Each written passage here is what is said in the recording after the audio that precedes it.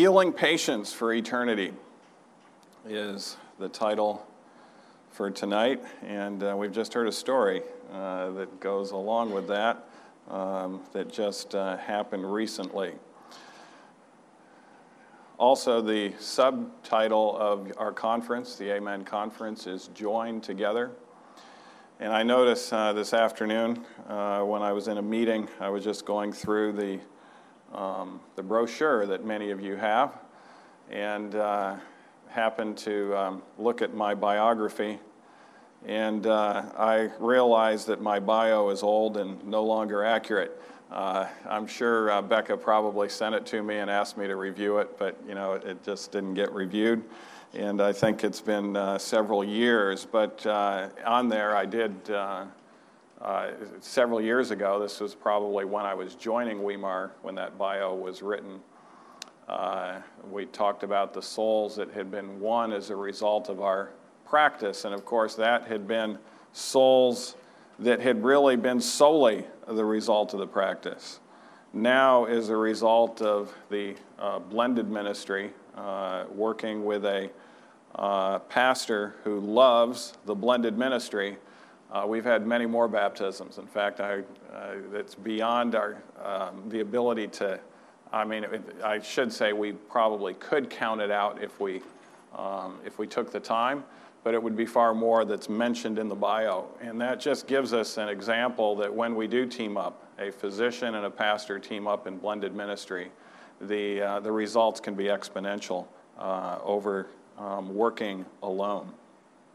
A little bit before we begin, as it was mentioned, we are at Weimar Institute, and our motto is to heal a hurting world, physically, mentally, emotionally, socially, and spiritually. And we are in a world that is hurting in all of those ways.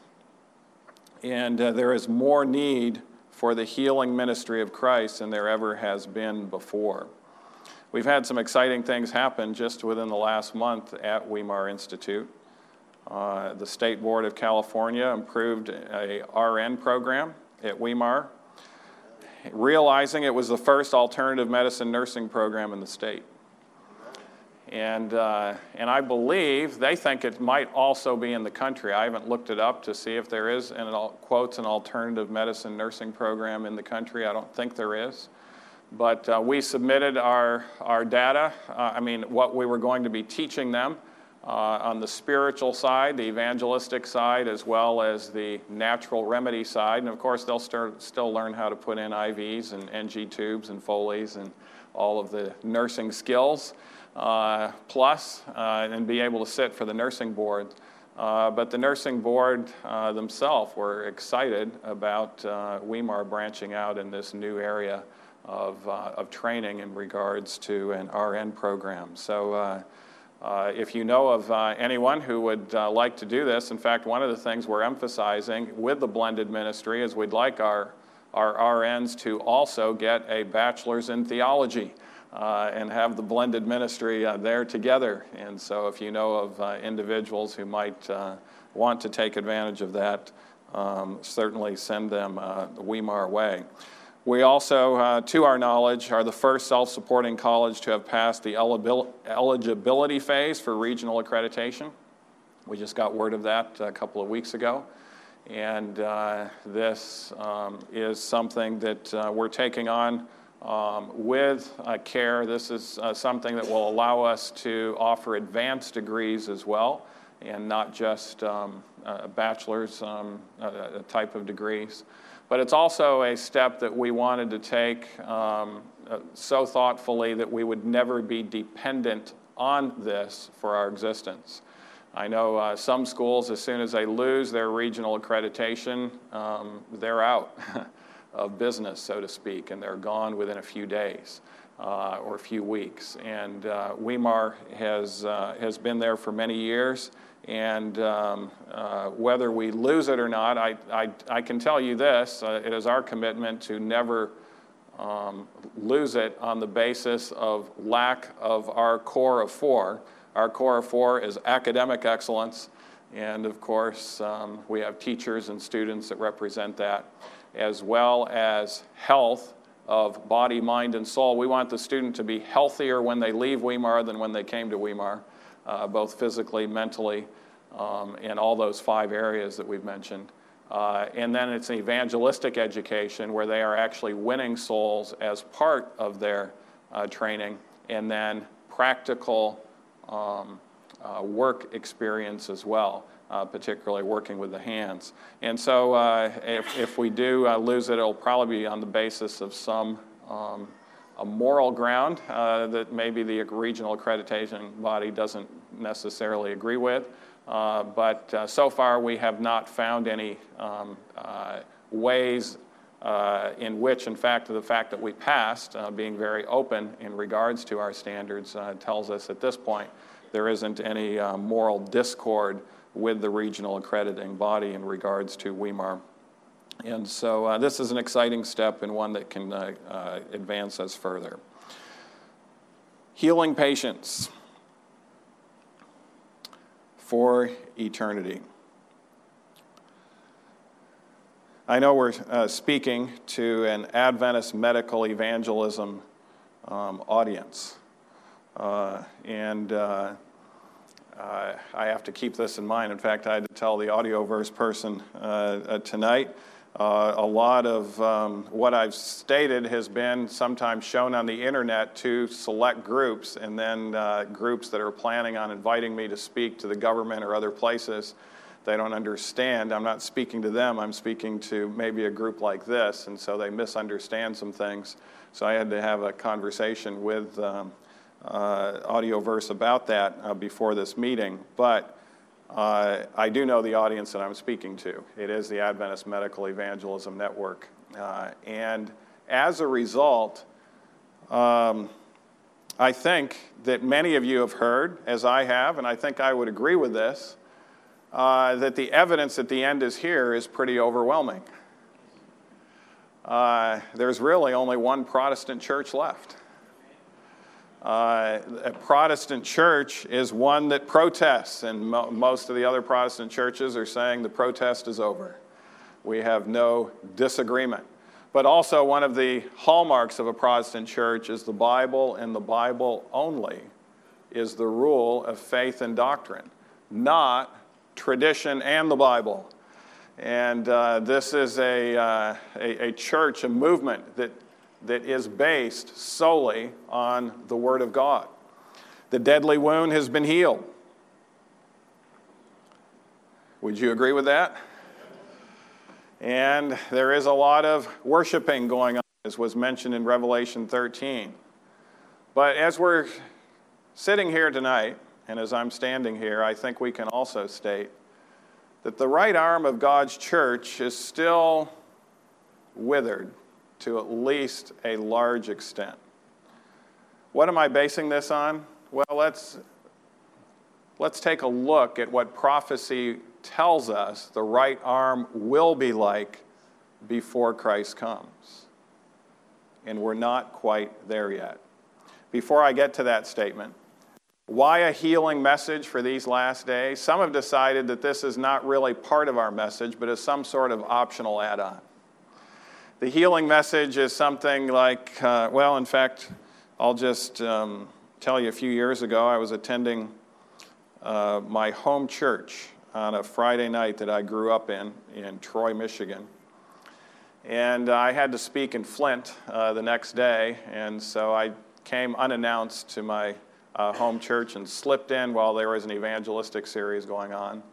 And it happened to be the preacher was a very good preacher and was speaking about the health message. And when I got out of the church, the head elder came up to me and said, "It's too bad that we preach this at evangelistic meetings. This turns more people off from joining our church than any single message that we have. We should drop this from our evangelistic series." In his mind, the health message might have some good. It's an optional add-on, but it's certainly not really part of evangelism. But I think it's very clear the healing ministry of Christ will not be bypassed before his coming. If you remember, Christ did 3 things when he was here on this earth. What were the 3 things he did? He taught, he preached, and what else did he do? He healed. And he wants us to do what he did. It will still be teaching, healing, and proclaiming. Now here's the prediction. We shall see the medical missionary work broadening and deepening at every point of its progress because of the inflowing of hundreds and thousands of streams until the whole earth is covered as the waters cover the sea. The medical missionary work is going to cover this globe. And that's why, even though we are living in the last days, Christ is not coming tomorrow. He is waiting for this blended ministry to explode upon the earth, city by city, country by country. Medical missionary work. No matter what specialty, it involves some aspect of lifestyle change. And if you're in a specialty where you do not think it involves any aspect of lifestyle change, I would encourage you to speak to me after the meeting. And I'll help you to see that even your specialty actually can be involved in some aspect of lifestyle change, either on the part of the patient, which is going to be most specialties, or maybe the part of the physician in some specialties. And this is a change that can be agreed upon by both the physician, dentist, and patient that would be in the best interest of the patient. So it's not like the doctor is saying, you need to do this, patient, and the patient is saying, no, I don't need to do this. As a result of the educational session, and by the way, that's what physician means as a teacher, as a result of the educational session that you've just had with your patient, the patient is convinced. He doesn't need to go home and look it up and read more studies. He's convinced that you are right and that he does need to make a change. But the problem with that change is it often goes against human nature. And I'll tell you, this is something I had to learn a little bit more about. I had the advantage of growing up in a Seventh-day Adventist home by godly parents. I had the advantage of growing up in a home when my father, for instance, who was not in the best health, became educated on health. He made sudden, significant changes in his life with the Lord's help. And I saw a new father emerge. In fact, that's how I got interested in health and healing, when I saw my own father's health significantly improve. So I went through medical school. I went through residency, was practicing as a physician, and I came across this conference, being interested in lifestyle medicine, that I just had to go to. My son was only a few weeks old, my oldest son. It was 1991, and it was the first international conference on the elimination of coronary artery disease. It was in Tucson, Arizona, and I remember to this day the speakers. I remember the studies that they presented. As far as I know, I was the only Seventh-day Adventist in attendance. I looked around for others. There was no one else there. It was a large conference. I was the only one. And by the way, Dr. Howe, it was a plant-based diet that was being served to everyone at that conference.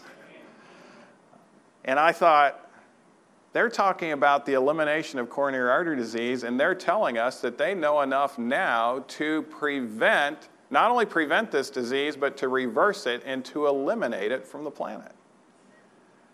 How different life is going to be 25 years. I'm just a young physician.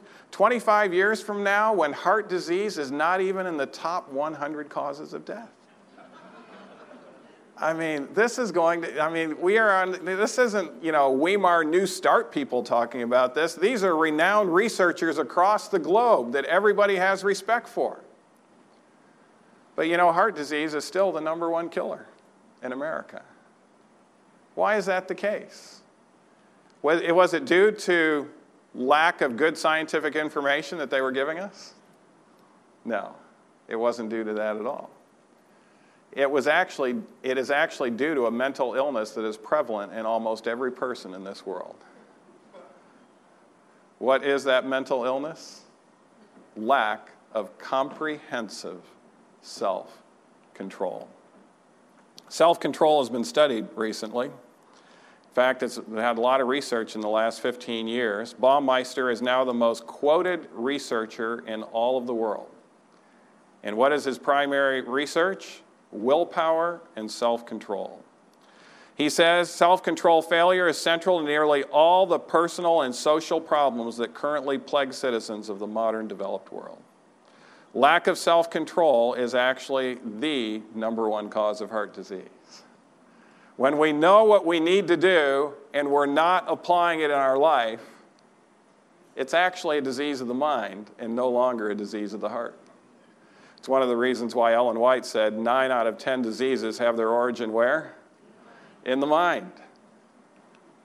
Diabetes, an epidemic in our society today. We're scratching our heads as regards to what to do about the expense of this. The average diabetic patient costs the government about $17,000 a year. And it's getting worse. They're expanding, not only in waistline, but in numbers of diabetics.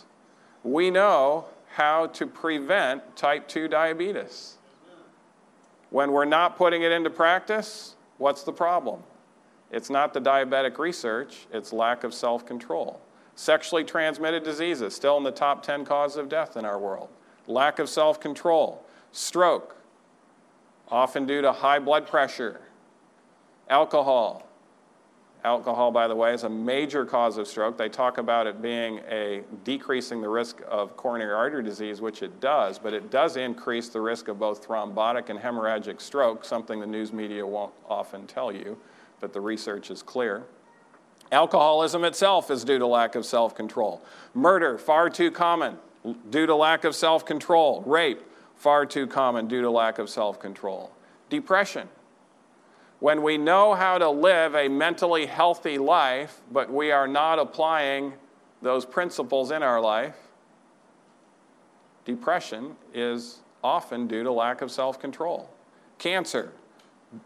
80% of cancers, according to Harvard, can be prevented by lifestyle measures that we know of.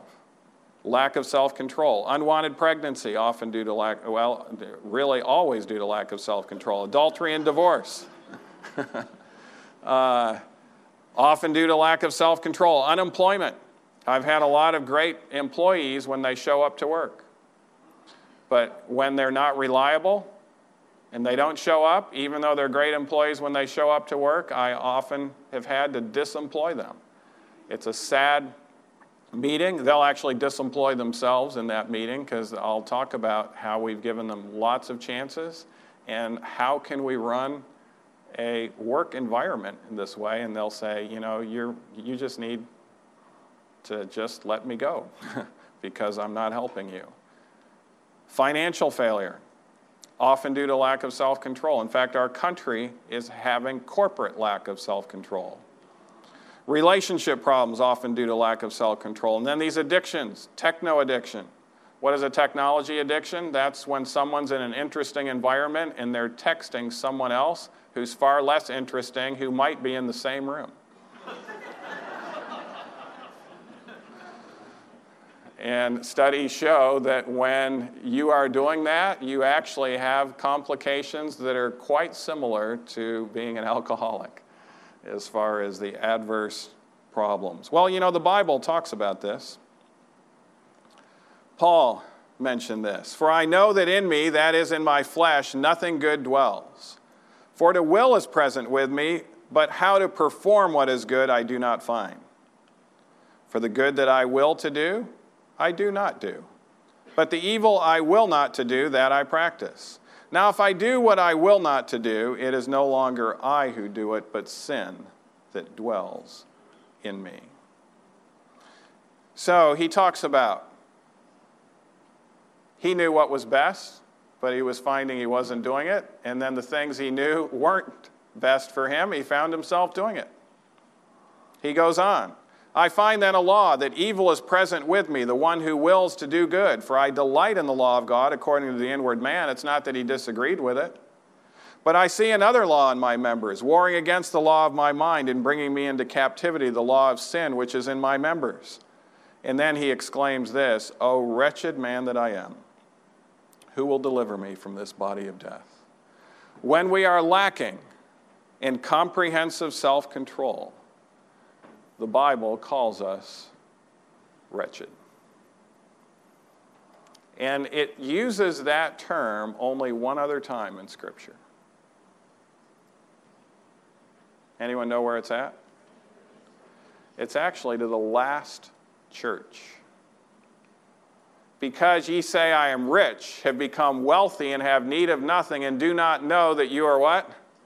Wretched, miserable, poor, blind, and naked. Why does it also say that we're naked?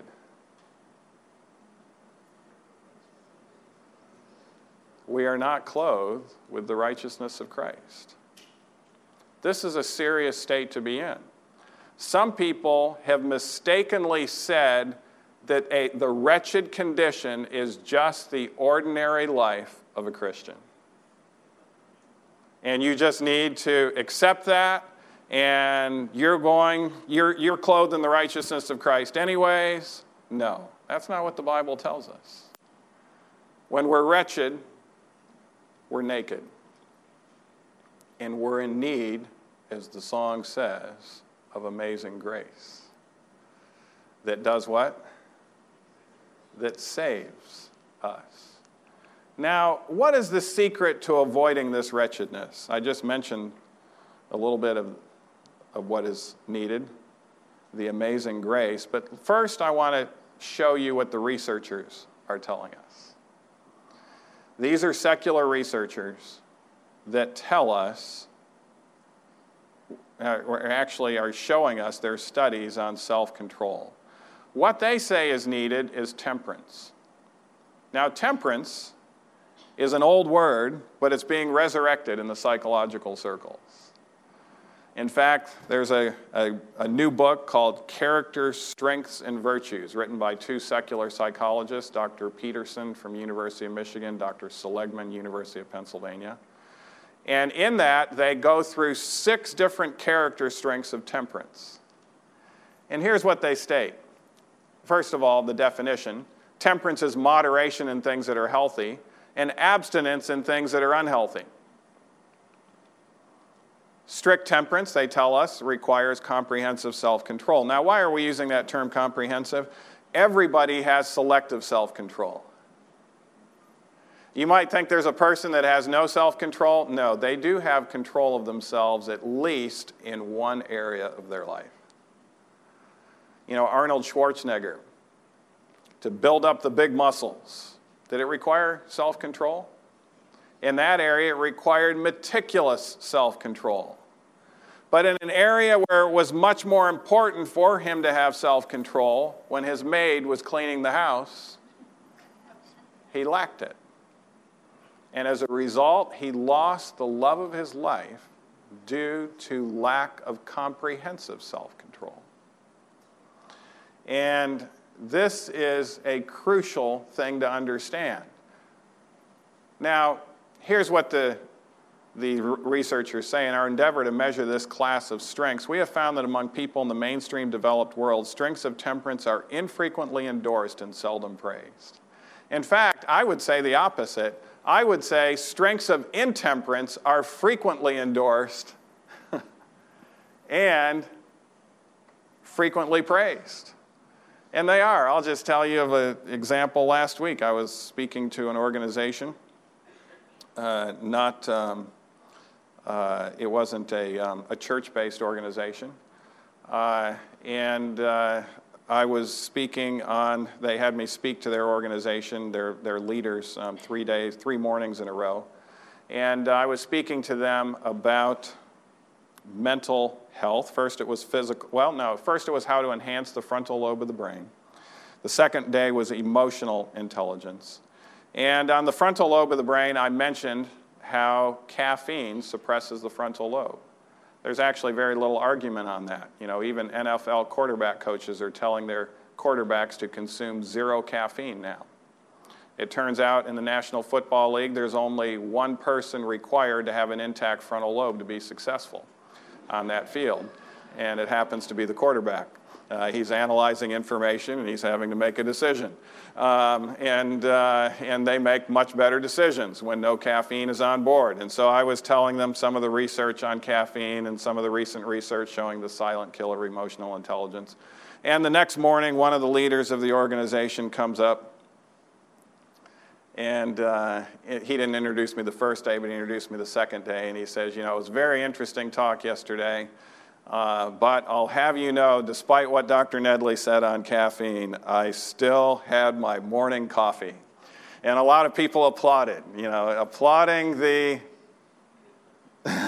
applauding the intemperance, so to speak. Of course, he didn't. I guess he did realize I was going to come up and speak after him, but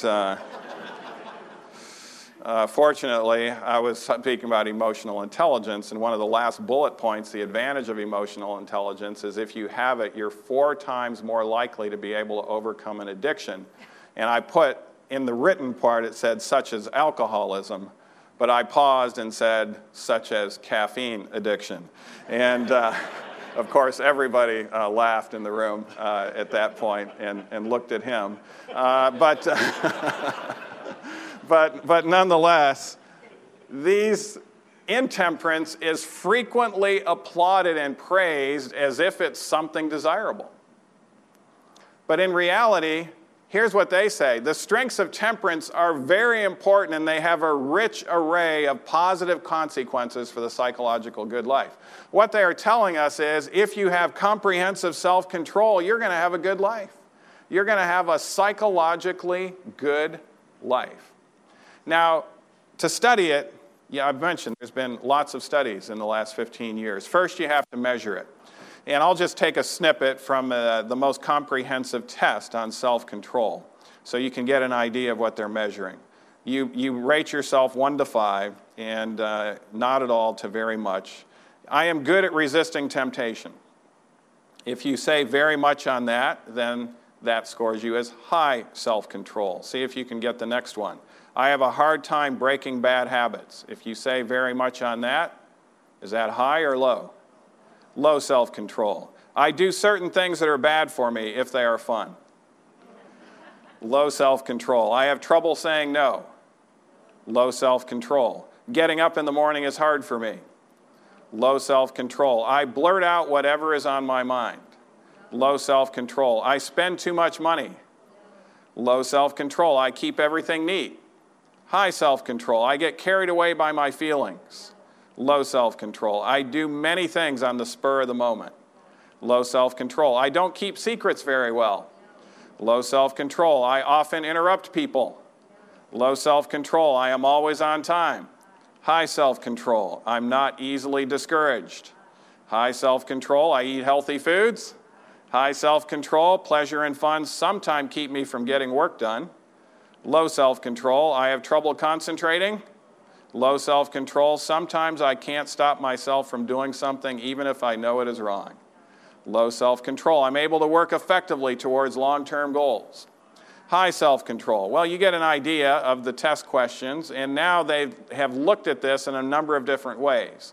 People with higher self-control are linked to better personality adjustment, higher self-worth, better at controlling their anger, fewer symptoms of somatization, obsessive-compulsive patterns, depression, anxiety, hostile anger, phobic anxiety, paranoid ideation, and psychotic tendencies. By the way, some people are confused. Obsessive-compulsive patterns, I thought that's high self-control. Aren't those the ones that keep everything neat and make sure their hands are clean all the time? Well, here's the issue with OCD. You major in minors, but you're minoring in things that are far more important. And so that's showing, again, selective self-control, but comprehensive self-control is not there.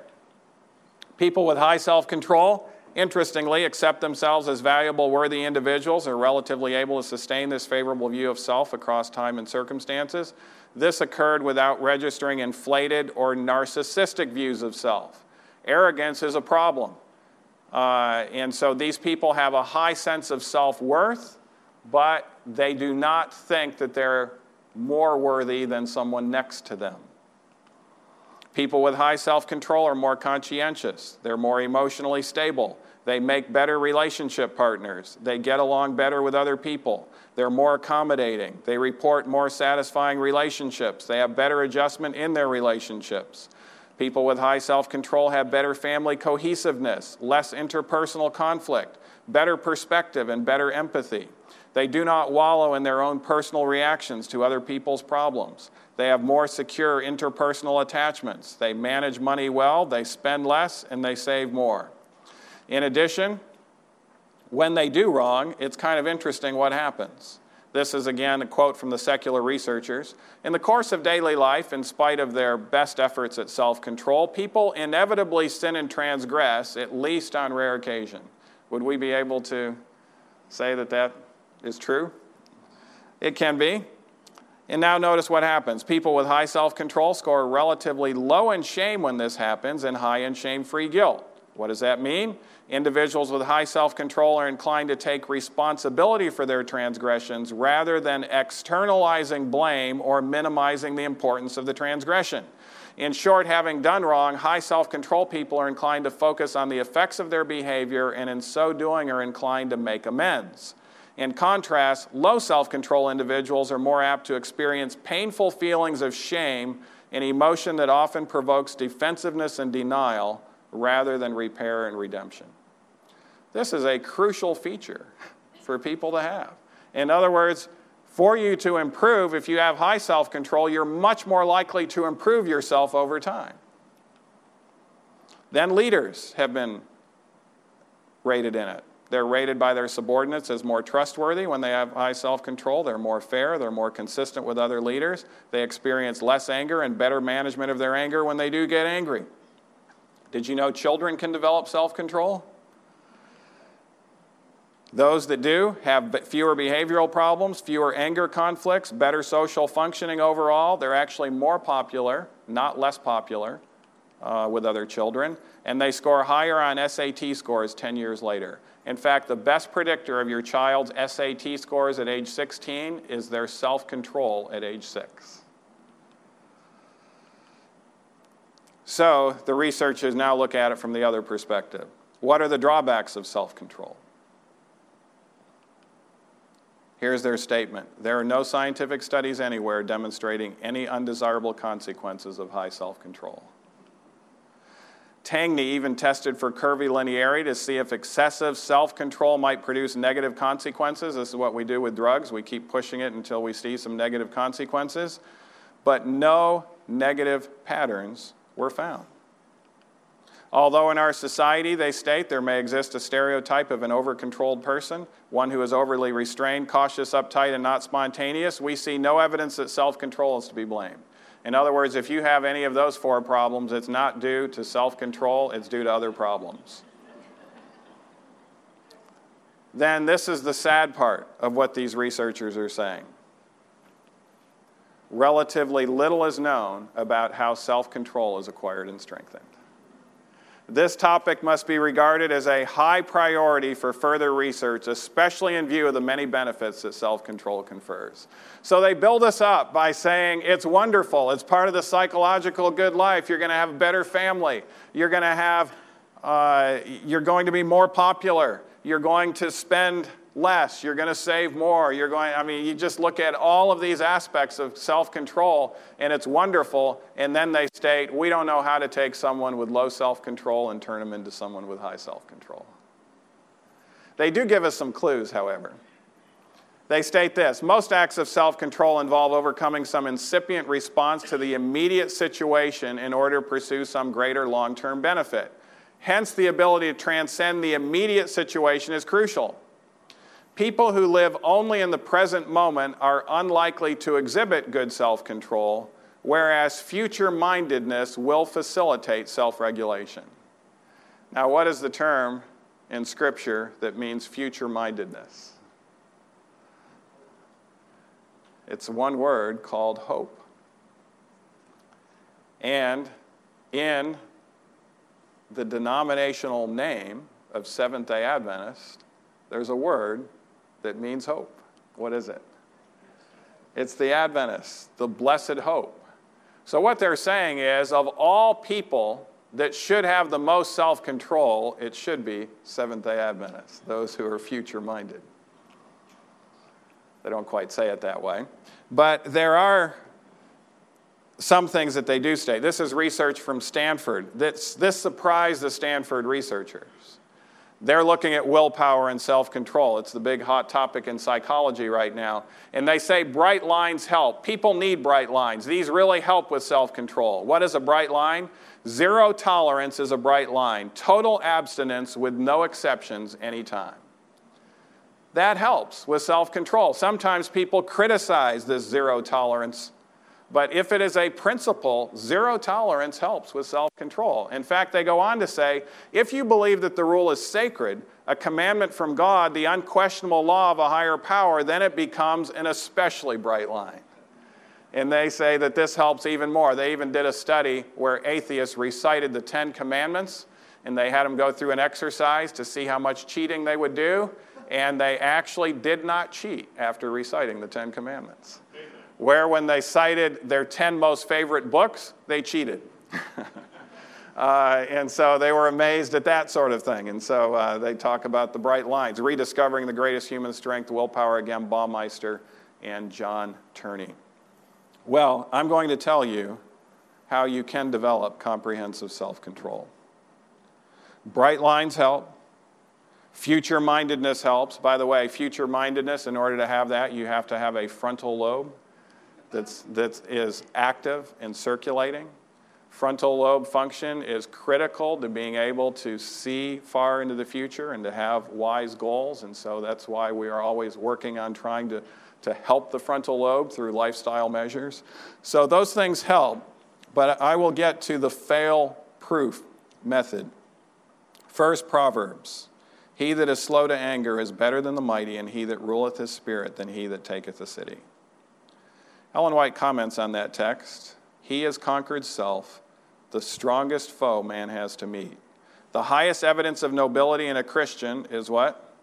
Self-control. He who can stand unmoved amid a storm of abuse is one of God's heroes. He who has learned to rule his spirit will rise above the slights, the rebuffs, the annoyances to which we are daily exposed, and these will cease to cast a gloom over his spirit. Can you see why this is also important for you to be happy in this world? The slights, the rebuffs, the annoyances that you're daily exposed, you won't have a gloom if you have the nobility of self-control. Now she goes on, it is God's purpose that the kingly power of sanctified reason, controlled by divine grace, shall bear sway in the lives of human beings. He who rules his spirit is in possession of this power. The man or woman who preserves the balance of the mind when tempted to indulge passion stands higher in the sight of God and heavenly angels than the most renowned general that ever led an army to battle and to victory. Notice this. She says the man or woman who preserves the balance of the mind when tempted to indulge passion stands higher in the sight of God and heavenly angels than the most renowned general. We could also say the patient who preserves the balance of the mind when tempted to indulge passion stands higher in the sight of God and heavenly angels than the most renowned general. Bright lines, worthy goals, enhancing the frontal lobe, slowing down a limbic system in overdrive, those will help. But here is the fail-safe method. By the way, it's Romans 8, if you want to dissect it. That's why he wrote Romans 7, was to show you the solution at the end of Romans 7 and Romans 8. But I'll summarize some things that are in that text. What young men and women need is Christian heroism. To rule the spirit means to keep self under discipline. And notice how it's done. God's abounding love and presence in the heart will give the power of self-control and will mold and fashion the mind and character. The grace of Christ in the life will direct the aims and purposes and capabilities into channels that will give moral and spiritual power. Power which the youth will not have to leave in this world, but which they can carry with them into the future life and retain through the eternal ages. By this shall all men know that ye are my disciples, if ye have what? One to another? love. If we would be true lights in the world, we must manifest the loving, compassionate spirit of Christ. To love as Christ loved means that we must do what? Practice self-control. It means that we must show unselfishness at all times and in all places. So, the key to self-control is self-sacrifice. It's self-sacrificing love. And true transformative healing is dependent on love. Love can change you, it can change your patient, and it can change the world. Not erotic love, not romantic love, or even brotherly love, as good as those are in the right times and places. But it's a love that human nature totally lacks. It's a love that has to come from outside of us, from God, that self-sacrificing agape love coming in to a heart that is willing to put all on the altar of sacrifice laid. My life today goes on. It means that we must scatter around us kind words and pleasant looks. These cost the giver nothing, but they leave behind a precious fragrance. Their influence for good cannot be estimated. Not only to the receiver, but to the giver they are a blessing, for they react upon him. And now this statement. Genuine love is a precious attribute of where? Heavenly origin, which increases in fragrance in proportion as it is dispensed to others. So this love is not just received one time. We can actually grow in it. And how can we receive more of it? By dispensing more to others. And as we dispense more, we receive more. The little attentions, the small acts of love and self-sacrifice that flow out from the life as quietly as the fragrance from a flower, these constitute no small share of the blessings and happiness of life. Before we close, I'd like to mention two examples in self-control. These were in the Scriptures, towards the end of the New Testament. Contrast in self-control. Paul before Nero, how striking the contrast. The countenance of the monarch bearing the shameful record of the passions that raged within. I can tell you, sometimes you can tell just by looking at someone's face, there's nothing good going on in that head. And that's the way it was with Nero. You could look at that face, and you could just see the shameful record of the passions that raged within. The countenance of the prisoner telling the story of a heart at peace with God and man. The results of opposite systems of education stood that day contrasted. Notice the results of opposite systems of what? Education. When we talk about true education, if true education does not lead to more comprehensive self-control, it's not education. It's one of the reasons why at Weimar we're measuring these types of things in our students. We want to make sure that we've got a measurable effect. If our students are not improving in this area, it's not true education. The results of opposite system of education stood that day contrasted. A life of unbounded self-indulgence. Who was that? Nero. And a life of entire self-sacrifice. Who was that? Paul. Here were the representatives of two theories of life. All-absorbing selfishness, which counts nothing too valuable to be sacrificed for momentary gratification, and self-denying endurance, ready to give up life itself if need be, for what? For the good of others. Notice the contrast. And then she goes on to say, the soul is to be purified and ennobled and made fit for the heavenly courts. There are two lessons to be learned. Self-sacrifice and self-control.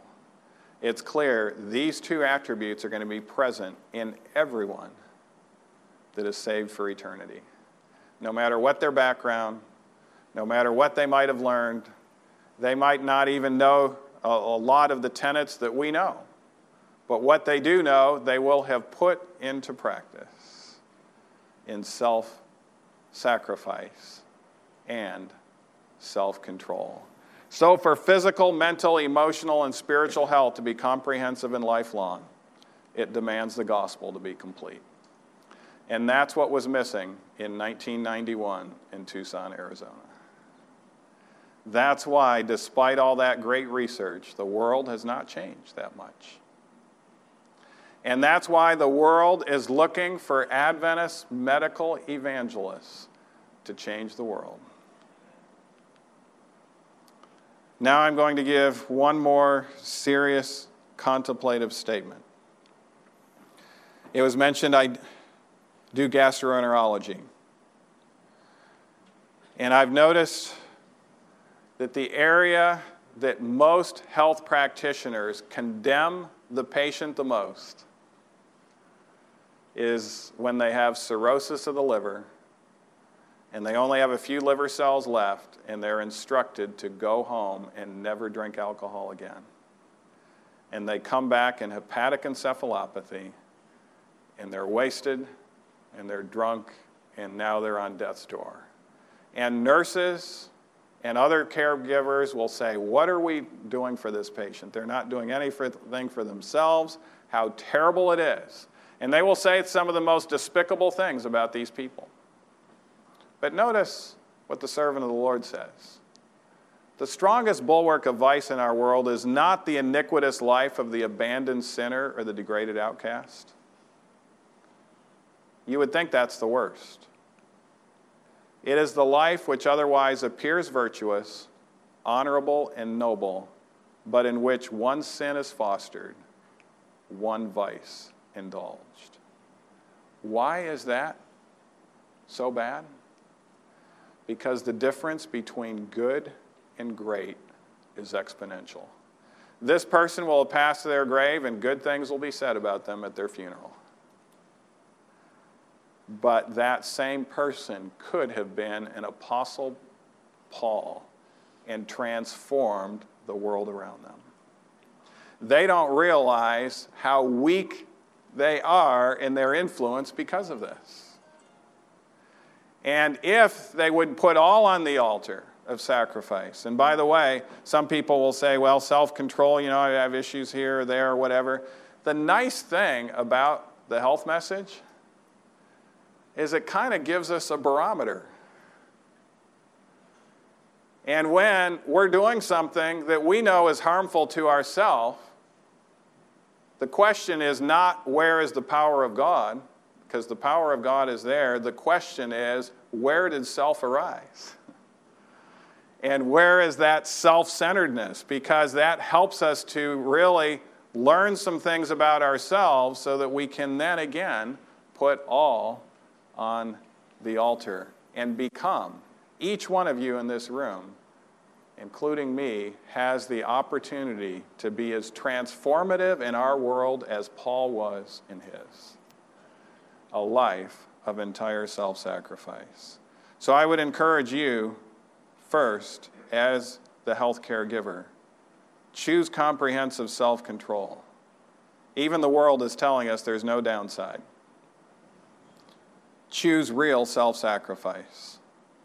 Give yourself to God. Paul tells us his secret. What was it? I die daily.